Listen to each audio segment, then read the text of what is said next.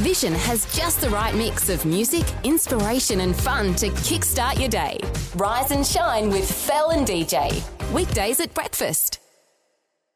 Life, culture and current events from a biblical perspective. 2020 on Vision. There has been a movement that's been birthed out of prayer, relationship and a hunger to see the kingdom of God at work, and it is spreading around the globe. The vision is to see holistic transformation take place in all spheres of culture within the locality of our towns and cities. So leaders from across Australia, from various areas of church and business, education, arts, media, health and government, have been discussing new and exciting possibilities of moving together for a better future. Ian Shelton has been the spearhead leading what was known as the National Gathering, which has evolved into what is becoming known as Movement Day. Ian's joining us. Hello, Ian. Welcome along to 2020. Thank you, Neil. Great to be here. Ian, just as we get things underway, the transition from the National Gathering to Movement Day, how does that look?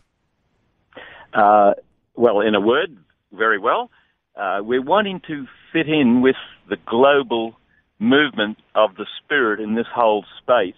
And that's our desire to receive from them and to be a part of what God's doing around the world. So we've called ourselves Movement Day in line with movement days that are springing up in cities, literally, right across the globe.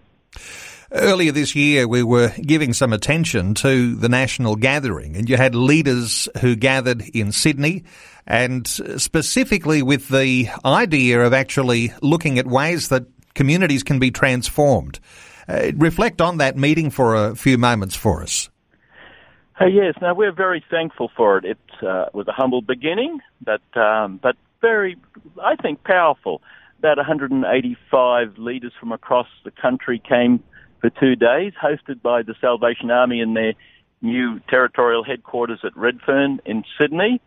Our two main speakers were Dr. Mac Peer from New York, who's heading up remarkable transformation movement that's happening in that country. And the other speaker was Pastor Roger Sutton, a Baptist pastor from Manchester in England, who heads up an equally exciting movement, tracking about 130 cities that are moving in wonderful ways, really, in the transformation of England.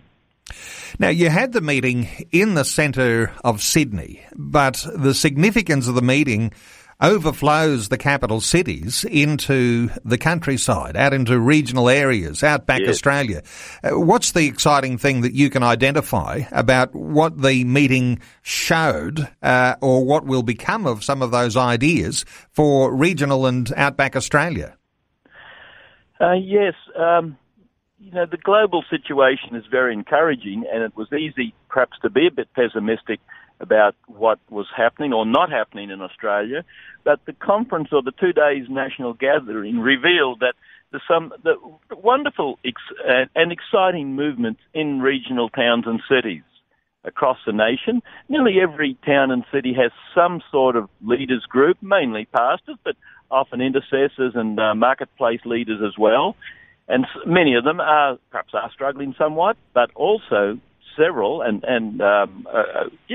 just got some wonderful stories. Inverell, for instance, had a wonderful story. Devonport in Tasmania was very encouraging, plus many others. So, yes, God's at work in our nation.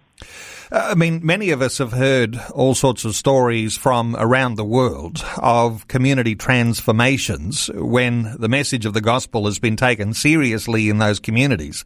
When we talk about those things happening in Australia, there is some appetite for this sort of change to happen in so many communities. When you talk about the way that people are starting to hunger for change and see their communities transform, how do you describe that, Ian?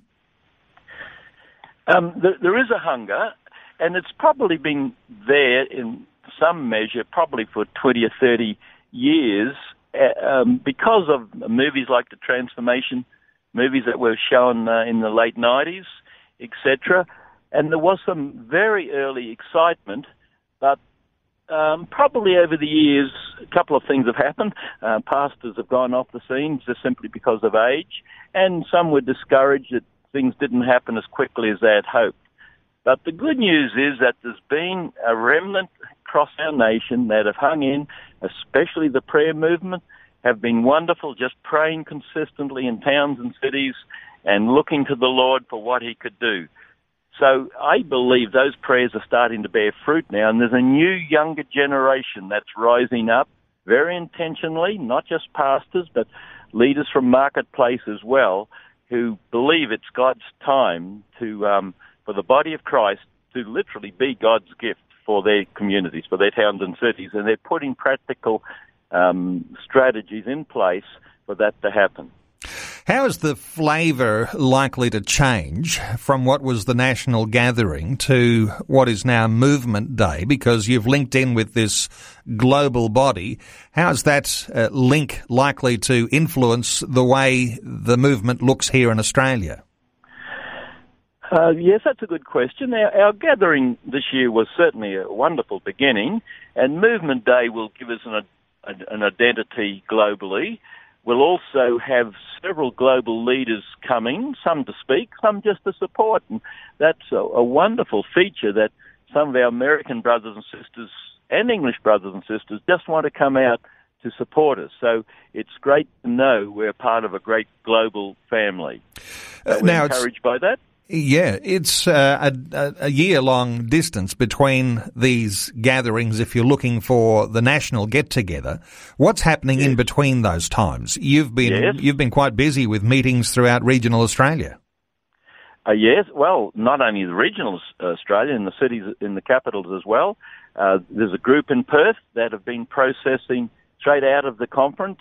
They went home and started processing what does this mean for Perth, and they're looking to put in place strategies there. There's a group in younger leaders in Adelaide that are running their first conference after this, our conference, just for Adelaide in September. There's another group in Liverpool, southwest Sydney, that are putting together a conference in November. And even in our own home city of Toowoomba, some of the pastors are looking to bring forth new strategies coming out of the conference so that Toowoomba itself will see more transformation, and it needs much more, of course. So we're very encouraged that there's something springing up in many towns and cities, even as a result of this first conference.